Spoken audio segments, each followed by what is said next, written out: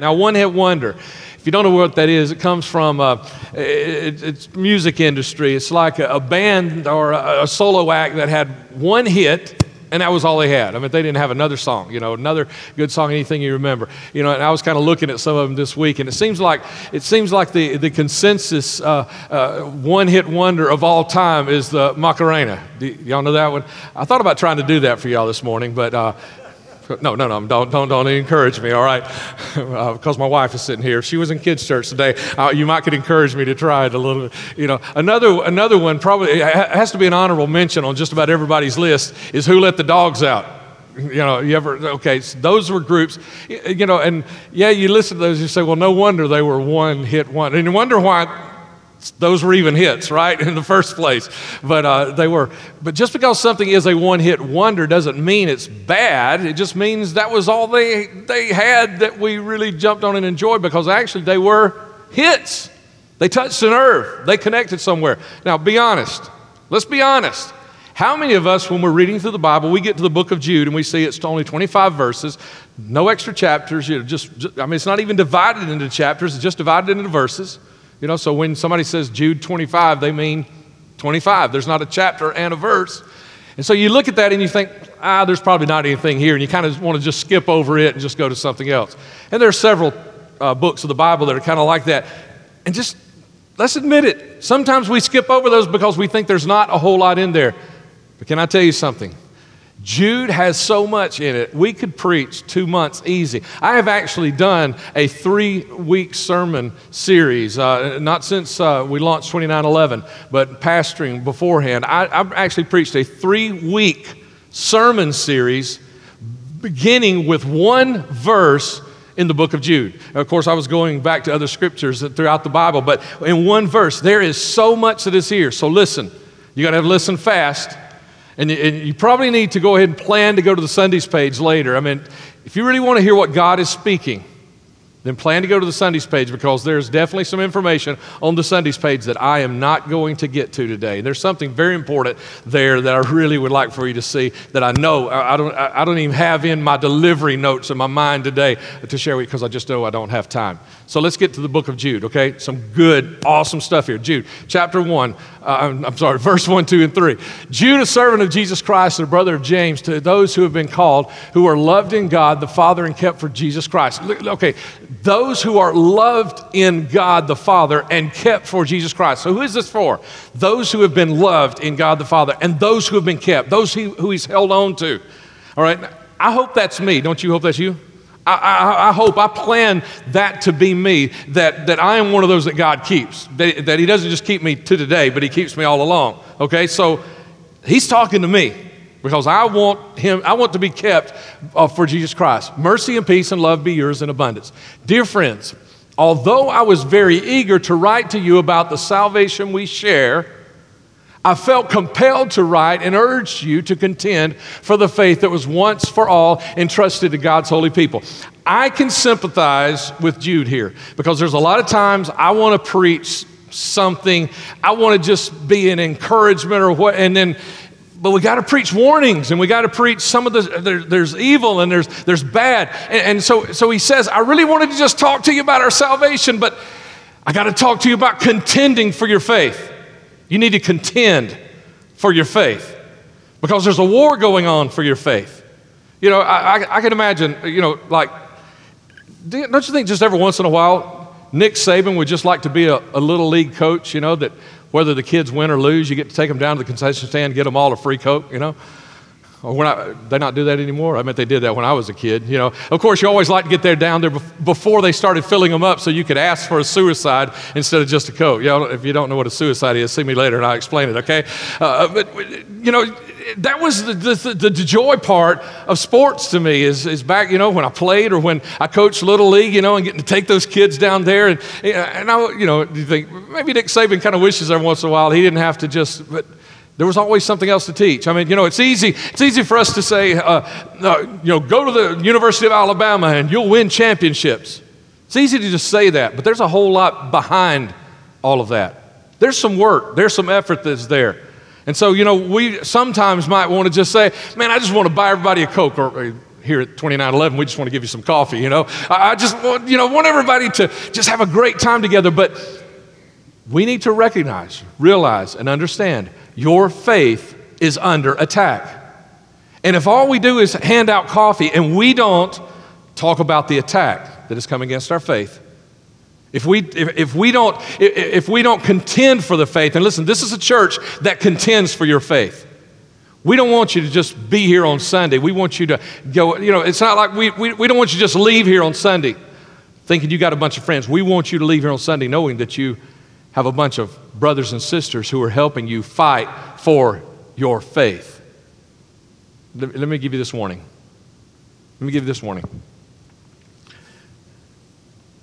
There are most people out there looking for churches today. They're not looking for a church that teaches truth. Ask them, when somebody says they're looking for a new church, ask them what they're looking for. They'll say, well, I'm looking for a church that's friendly. Thank God, that is the thing I hear most about Church 2911 is what a friendly church it is. But we're not here to be the friendly church. We don't want to be known as the friendly church. I don't want you to leave here today thinking, man, I got a bunch of friends. I want you to leave here today knowing you've got some people who will fight for you. I want you to leave here today knowing that you've got somebody that you can text or call or email or send them a Facebook message, and you know that they'll be there for you. They'll be praying for you. Or they'll give you an encouraging word. They'll meet you for lunch. That's what we need to know. That's what you need to know. There are people who are choosing churches because of the events they have or because of the style or the feel. And we work on those things around here, okay? Those things are important because we know that's important to people. But here's the warning. Never, ever, never, never attend a church, including this one, that does not continually seek after truth purely, completely. If this church stops seeking after truth, then find you another one. Some of you are going to move away one day because of jobs or because of family situations or whatever, and when you move away, you'll have to find another church. Never attend one. Don't look for one that is just friendly. Look for one that is seeking the truth, and hopefully you'll find one that is friendly too. I really believe that 2911 is fulfilling all of those things for you, but the most important thing we do is not be friendly to you. The most important thing we do is point you to truth. And some of you are going to be pulled away. Some of you are going to be pulled away by friends or family and say, hey, you need to come here. You need to come over and visit us for a little while and whatever. And listen, if you belong somewhere else, we want you to be where you belong. That might come up a little later in the message because we say that around. Everybody ought to attend a church they brag about. Everybody should. And so if you belong, we understand that, but you be careful that you aren't drawn away, because what you can do is you can unwittingly find yourself being in a church and being poured into with corrupted truth. And why do you issue that warning, Pastor? Because it might happen? Nope. Because it is happening every single week.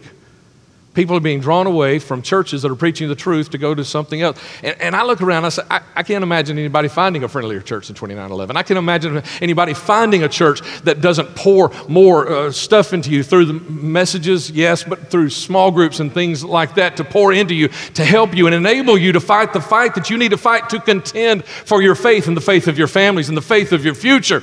I can't imagine another church that would do that. But still, some of you are going to be drawn away.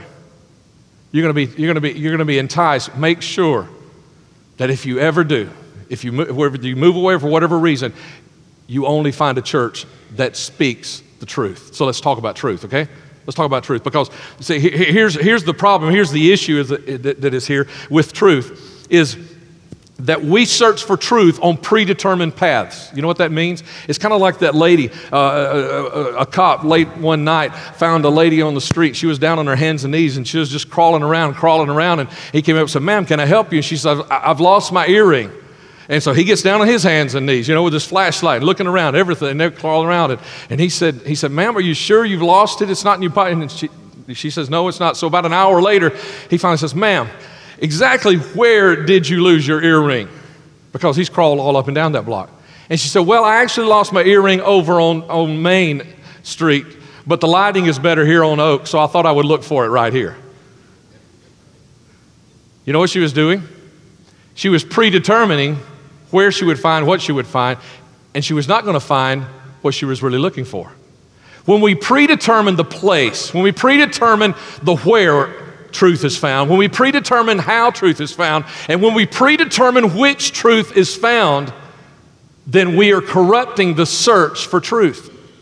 When you start approaching truth as if I want to find truth, but I want to find it this way, and I want it to fit here, and I want it to feel good here. When you begin to say, I want truth, and I want it to fit in these three things, all of a sudden, you have corrupted truth, and you will not find truth.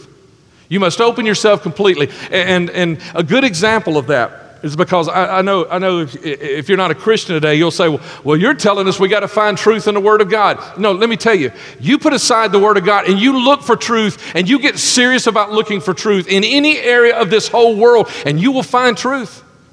Because God's Word also tells us that He has written His Word even in nature, that we see what He is doing. A good example of this is Lee Strobel.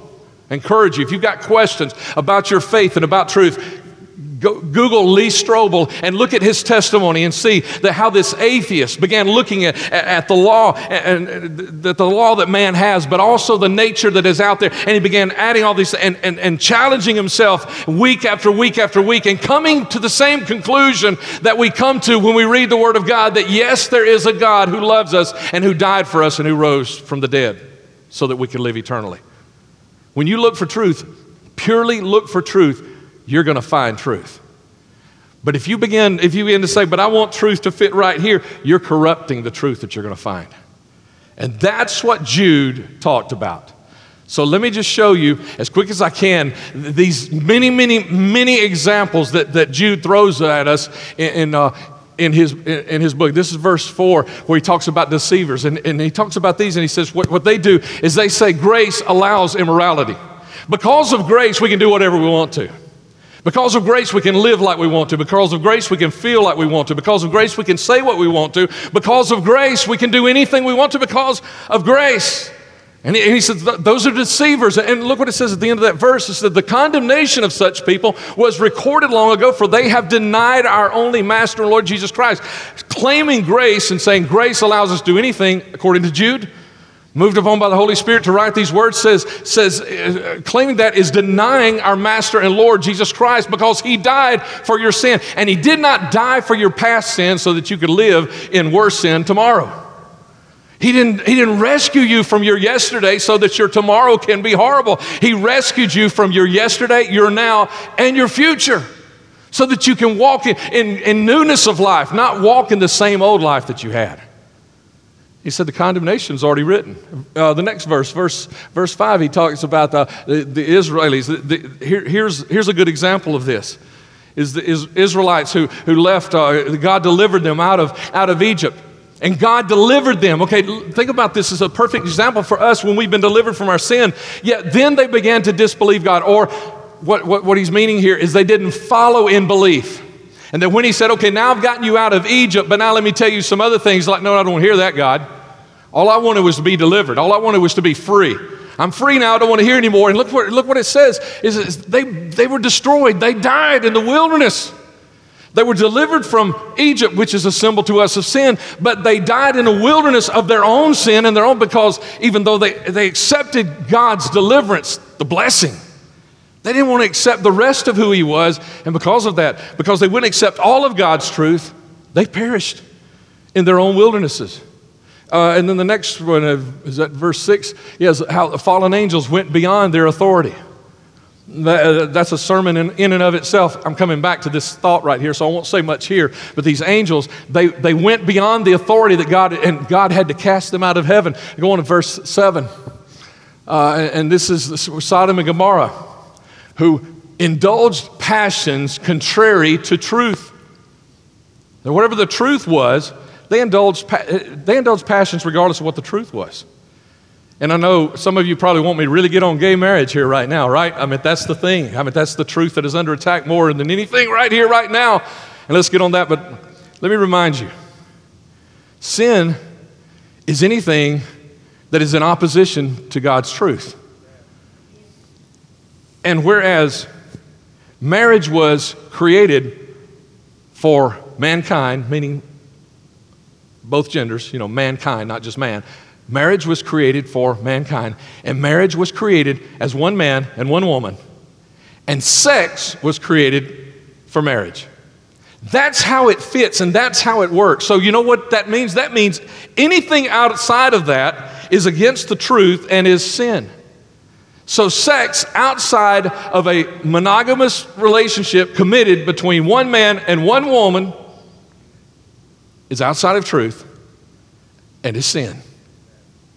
And when we refuse to listen to truth but continue to indulge in passions of sex outside of marriage between one man and one woman, then we are committing sin. And to God, sin is sin. There aren't big ones and little ones. There aren't white ones and 50 shades of gray in between white and black. There is white, there is black. There is right, there is wrong. There is sin and there is right. There is truth and there is sin. And anything outside of that is sin. So instead of beating everybody up about your particular pet peeve, sin, recognize that all sin is outside of the truth of God. Verse 8, and this is where we get back a little bit to this, talking about the angels there as well, the fallen angels. He talks about the dreamers here. And let's read a little bit of this. It said, in the very same way, on the strength of their dreams, these ungodly people pollute their own bodies, reject authority, and heap abuse on celestial beings. What he's saying here is people who have dreams and dream, oh, but this is okay because God gave me this in a dream. Or I had a vision and this is what we need to do. I have heard 2 stories this week of church or parachurch ministries that have been so totally outside of Scripture. It boggled my mind that people would still go and read Scripture and hear somebody teach that that's not what that means because I had a revelation. Now listen, the Word of God says that in the last days, men will dream and men will have visions. But they must match up with the Word of God. And when they don't, you have to reject them. And when somebody, the biggest thing here in the book of 2 John, you'll see John talking about this also, is he says what they have done is they have gone beyond the truth. There's a truth here, but they've gone beyond it, and they've tried to make more of it than there actually is, and they try. And here's the word you'll hear from some of these prophets, these dreamers, is you will hear that I've gotten a secret revelation. There are no secret revelations, especially if they don't match up with the word. When you hear secret, or when you hear personal, or you hear that kind of a thing, and they try to give it to the whole church, sirens ought to go off in your head, and then you need to get the Word of God out and see if it matches. And if it doesn't match up, you have to discard it because it's a false teaching. It's outside of truth. You can't do that, okay? So that's what he's talking about there with the fallen angels. They went beyond the truth, and he kicked them out of heaven. So if he kicked them out of heaven, he's probably not going to allow us in if we're doing the same thing.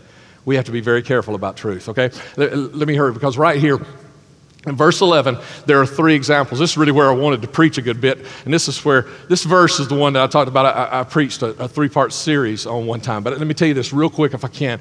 He mentions Cain. Woe to them, they have taken the way of Cain. You know what Cain did? I don't know if you know the story of Cain, but Cain and Abel, they both brought sacrifices, offerings to God. And Abel brought of the sheep that he would raise, but Cain brought, because he was a farmer, he brought vegetables and things out of his garden. And God was displeased because God wanted them to bring a blood sacrifice, and Cain just didn't care. And imagine this, Cain kept bringing God vegetables, he kept bringing him produce when God says, I don't want that. Wouldn't that be crazy? For you to bring $100 today and God say, I didn't want your $100. It'd be crazy. Put it back in your pockets. Go spend it on something else. But Cain kept bringing it. It was as if Cain says, no, I'm going to keep worshiping you even though you don't like the way I worship you. You cannot worship God on your terms. You can't. That would be like you buying your girlfriend Valentine candy that you love even though you know she doesn't love it. So you get to eat it later, right? I mean, we do that kind of thing. Some of us wouldn't we? Yeah. But that's what it would be like. That's what Cain did is he said, I'm still, it wasn't just that he wouldn't do it right. He insisted on doing it wrong. He said, I'm going to worship you. You cannot worship God on your terms. And what's my second point there? Jump to, we cannot worship God on our own terms. What's the second point there? Just remind me real quick. Truth is not what feels right. You got to hear this, okay? I need about 30 minutes here. I can't take it, but I need it. Truth is not what feels right or what is best for you. I can't tell you the number of people that I have heard, and they make this mistake in their truth. They say, well, I have to do what's best for me. Says who? I have to do but it feels right. I know everybody else says it, but it feels right. Can I tell you something? Hitler did what was best for him. How'd that work out for the rest of us? Jeffrey Dahmer did what feels right. Some of you younger ones may not know who that is. But he was a cannibal in this country, in my lifetime. He did what felt right. 19 terrorists on September 11th, 2001 did what felt right to them. The person who molested you did what felt right. The person who abuses you is doing what is best for them. The spouse who cheated on you did what felt right. The thief who broke into your house and stole from you, the coworker who lied about you, cost you your job, they all did what was right or what felt best to them, and that is not truth. Okay, these are two lies right here that you need to write down. What feels best or what is right or best for me, what feels right or what is best for me is truth. That is not truth. You need to write those two down. You need to run from anything that starts telling you in your mind, but this is best for me. That is not truth. But this feels right. That is not truth. There is truth that goes beyond our passions and beyond what is right for this next moment. That creates for us an awesome eternity. Second one in there is Balaam. I don't know if you know who Balaam is, but Balaam was the guy that Balak hired to come and speak a curse over God's people. Think about what Balak is doing. Balak is saying, I want God to curse Israel, and so I've hired a guy to come prophesy over Israel. What he was doing is he was chasing after a truth that wasn't there. He was trying to create a truth. He was, like a lot of people today, he was going to the Word of God to try and prove something that he felt, that he wanted to be right. Looking for truth that wasn't there. Twisting or manipulating the Word of God to try and make it fit something that we've already decided is truth. And that's something that churches and people are doing today. Christians are doing today. And they're not realizing we have to start at a place where we're empty of truth and say, God, show me what truth is, not come to Him with a predetermined truth. Give me my next thought right here. Cursers. Yeah, he was the curser. Today, Balaam, he was hired to curse. And 3 different times he tried to curse God's people. Every time he opened his mouth, a blessing came out. Because he was man, I've taken this money. I'm going to curse God's people. And every time he'd open his mouth, God would just fill his mind and fill his heart and fill his mouth and fill his tongue with blessings. And there's a lot of cursing of the church today. People who say we're uncaring, we're unloving, because we don't want to allow some things. The reason we don't want to allow them because they're not truth. And because of that, we're uncaring and we're unloving, so they're cursing the church today. And coming out of that are 2 groups of people. I could probably divide this in about 10, but I'll divide it into 2. There are 2 main groups of people that come out of this. It's when the church begins to be cursed by the people around it say, you're unloving, you're uncaring. There's one group of people who want to make peace so badly, they will do whatever it takes, they will do whatever it costs, even at the expense of truth. And they will change the rules, and they will change the way that we speak and we do things. But then there's another group of people that says, no, I will stand for truth no matter what it takes. And they will stand forever. You hear me, those who stand for truth will stand forever, because the cursers will not have the last word. They will not. The one who has the last word is the creator of this universe. The one who chose what truth would be, who wrote it down, who created it, the one who is truth. He will have the last word. And if we embrace anything besides truth, we're going to find ourselves in error in the very end. Because truth is the only thing that will last and will matter. And the last one is Korah. Let me tell you about Korah. Korah was mad at Moses, and Korah wanted to be leader, and so Korah went and got himself a posse. Servants of God do not need posses. So I say this to you because I want to caution you about something. There are a lot of people out there that they try to gather people around them to, if I can get everybody around me to believe with me and everything, then I'll get my way. Servants of God do not need posses. Somebody comes to you to get you on their side, they're probably not following God, because if you're following God, you don't need anybody else. David reposted something, shared something that I think it was Tony Evans said this week on Facebook. That when Gideon had to fight an army, and God made him whittle his army down to 300 people, that maybe Gideon could have said, God, you want me to fight this army with 300 people? And God said, no, I want you to fight this army with 300 people and me. When you've got God, it doesn't matter who else is on your side. Servants of God do not need posses. And when somebody comes to try to get you on their side, then you need to say, well, wait a minute, something ain't right here. I don't want you to be on my side today. I want to be on God's side, and I want you to be on God's side with me. I want us to be on God's side. We don't need posses. And Jesus reminded us of that as well. He said, you don't need to go talk people into that. You need to talk people into following after me. We don't need posses. And what's my next? Let's face it. Let's be honest. Societal changes in this country that are happening do not happen because truth changed, but because public opinion changed. You just be honest. Why are we changing what we're changing? Because of public opinion. And is public opinion truth? Does the fact that 60% of people believe this make it truth? Or 80% or even 100% of people make it truth? No, it doesn't. Here's a question that I've got for you. What has changed in my generation?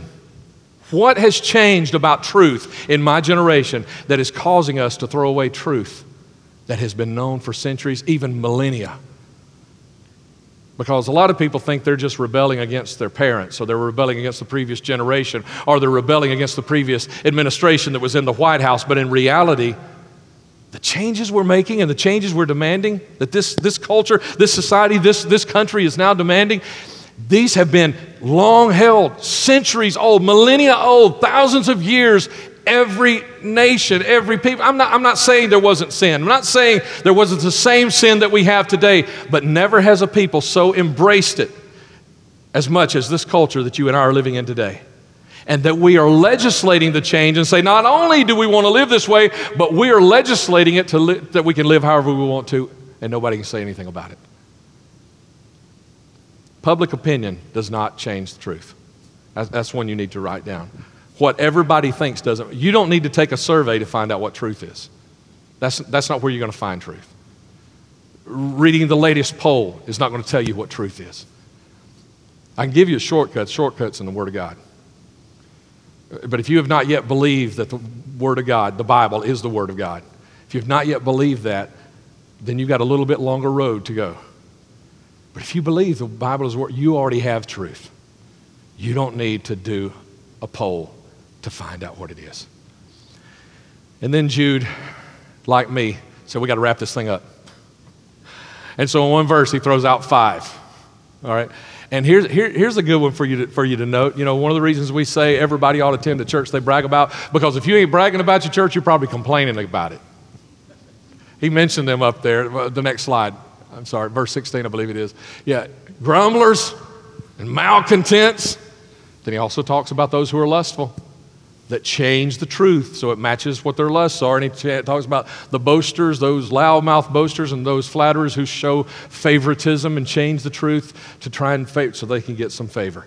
Okay, so he wraps those up real quick. And so we got all these attacks against truth.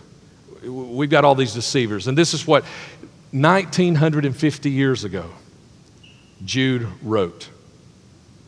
And this book, this little bitty book of 25 verses that you have ignored probably most of your Christian life, speaks to us right now in the middle of our day. 1950 years ago, truth hadn't changed. And people haven't changed. And it speaks to us today. Truth is under attack. Your faith is under attack. Satan wants to get you away from God in your faith. But if he can't do that, he wants to corrupt the truth that you believe about God. And it's under attack today. And I could get more, I could get more passionate about this right here. I could get incensed. It's an old word, kind of means angry. I could get angry because, it's not me. I'm not worried so much about me. I'm not as worried about David. I'm not as worried about Cliff. I'm not as worried about some of these Calebs that say, I know I'm headed to heaven. I'm worried about these younger ones that all of their life they have heard the attacks against truth. They have heard the public opinion that is trying to that's what I'm worried about. And I want you guys to hear this today and understand this and guard yourselves. Because most of our teens and our young single adults, they don't have parents at home who are talking to them about these things, getting the Bible out. Open your app or something. Get it out. They don't have that. And explain, no, this is what truth is. That's why they need to hear it. So what are you going to do about it, Pat? How do we protect ourselves? Let me tell you how to protect yourself real quick. Jude concludes his book, and these last 5-6 verses, and we got a slide up there for it, but we're not going to read those verses there. He concludes his book basically by telling us we have to maintain our spiritual disciplines. He reminds us we need to go back to the words of the apostles. Like you and I, what they had to do? They had to remember it. Wait, I heard that read one time because they didn't have, 5 copies of the Bible laying around their house. They didn't have that. They didn't have an app where they could pull up, or a phone where they could pull up multiple apps of the Bible. They had to try and remember what the disciples told them. And we read it that one time, and I hope the Bible, that copy of the Bible comes back around one day and we can read it again. That's what they had to do, but you have it. You have it right there. Read what the apostles of Christ wrote in the New Testament. Read what Jesus said. This is what he's saying is you got to read that and you got to pray. And pray in the Holy Spirit. And this is one of those places where I wish I was talking today about praying in the Holy Spirit, but instead I've got to talk about, man, we're under attack. We're going to get there though, okay? Don't worry. Hang in. We're going to get there one day. Real soon. This is what he said, maintain spiritual discipline. Let me explain what this means, and I want everybody to get this. Let me explain what this maintain and why this is important. This beautiful lady on the front row here, that I've been married to for 35 years, since she was 4 years old. She's 39, right? Yeah. If my relationship with her, if I saw her or if I spoke to her twice a week and only by phone, there were some of you probably that could call me up on the phone and you could confuse me into believing that you might be my wife, Deva, right? And imagine if all of our communication, those 2 times a week, were text. Oh man, I'd be at everybody's mercy. Are you catching this? If my relationship with her is just a couple of times a week and it's just text, I'm at everybody's mercy. Anybody with my phone number and a cell phone can probably deceive me into believing that they are my wife instead of her. And what if I ever did see her, but it was always from 30 feet away? Get my glasses off of me. And there's probably about 30 women in here that change your hair color, and I would believe 30 feet away that you were my wife. I would catch sight of you and say, wait a minute, is that Deva? It would be easy. I could easily be deceived when my relationship is that superficial, that shallow, that insignificant. You catching where I'm going? But that's not my relationship with my wife. That's why you can't deceive me. I see her face every single day. I hear her voice every single day. I share with her what is troubling me, and she shares with me what's on her heart too. And so for you to make me believe you're my wife and deceive me into believing you're Deva, well, you're going to have plastic surgery probably, change the color of your hair. And you're going to have to learn how to talk like her. There is no way you can deceive me face to face that you're my wife. But let me take it one step further. Because, and I'm going to use a broad term here, okay, so we don't get embarrassed, all right? But because we are intimate, you think about the understanding that we have of one another And when we have that type of relationship with God, that we are daily seeing him face to face, not just reading texts, but spending time hearing him speak to us from the Word, and spending time sharing with him what is on our heart and what is hurting us. And not just trying to meet him in that empty way, oh, I got to read this chapter today because I always got to read a chapter a day, but trying to really get to know who he is and see him face to face and hear his voice speak to us from those words. And when we develop our relationship with him and we grow it deeper and deeper and deeper, we get to a place with him of intimacy that there is no deception that will ever make us believe anything except who he is and what truth is there. So if you don't want to be deceived, maintain your spiritual disciplines.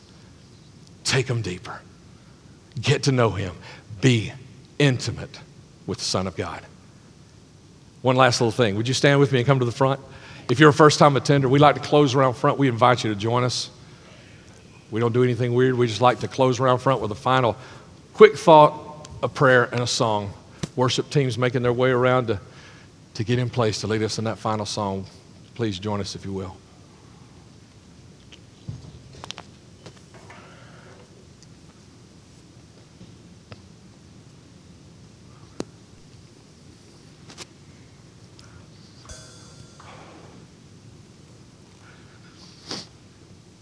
And it's not enough. Here's the listen. If you've got a prayer need, if you're sick in body, you need somebody to pray with you to believe for healing. If your marriage, y'all are going through just a whole lot of stuff. That doesn't mean you're beating each other up.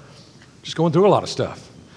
Say, man, pray. I need somebody to help me pray, Pastor. We're going through a lot of things. We've had a lot of attacks from outside our family coming against us. Man, that's just let a prayer team member know. We want to pray with you. Here's closing thought. It's not enough for you to just not be deceived. You also need to be a part of bringing the truth to the rest of the world. Okay? Contend for the faith. Not just your own. Contend for the faith. Because it's under attack out there. As long as we keep the Word of God just right here in us, it's going to keep getting beat up out there. I asked God again yesterday, I said, God, how do you just stand back and let all this happen? He's chosen us. He's chosen us to contend for the faith. He's not standing back. He's saying, why aren't you doing what you're supposed to be doing? Here's 3 things he shared with me for me to share with you in closing. We need to be the light. Here's a problem we've all got, all of us. It's whenever truth comes under attack, it seems like we can find a lot more baseball bats in the church than candles. You go on Facebook, you find a whole lot more Christians with baseball bats beating everybody up than you do candles and just sharing what is the truth. And so that's the second thing. Share the Word. Share the Word. You don't have to embellish it. You don't have to add your opinion and your ideas. It is strong enough all by itself. Share the Word. Share the Word, because here's what some people ask me: why don't you share your stuff? Because Pastor, you got a lot of opinions about a lot of things going on. Why don't you share more of that on Facebook? I could share a lot of opinion, but when I speak as a pastor, people outside of the church say, okay, that must be what Christianity thinks. I'm speaking for God.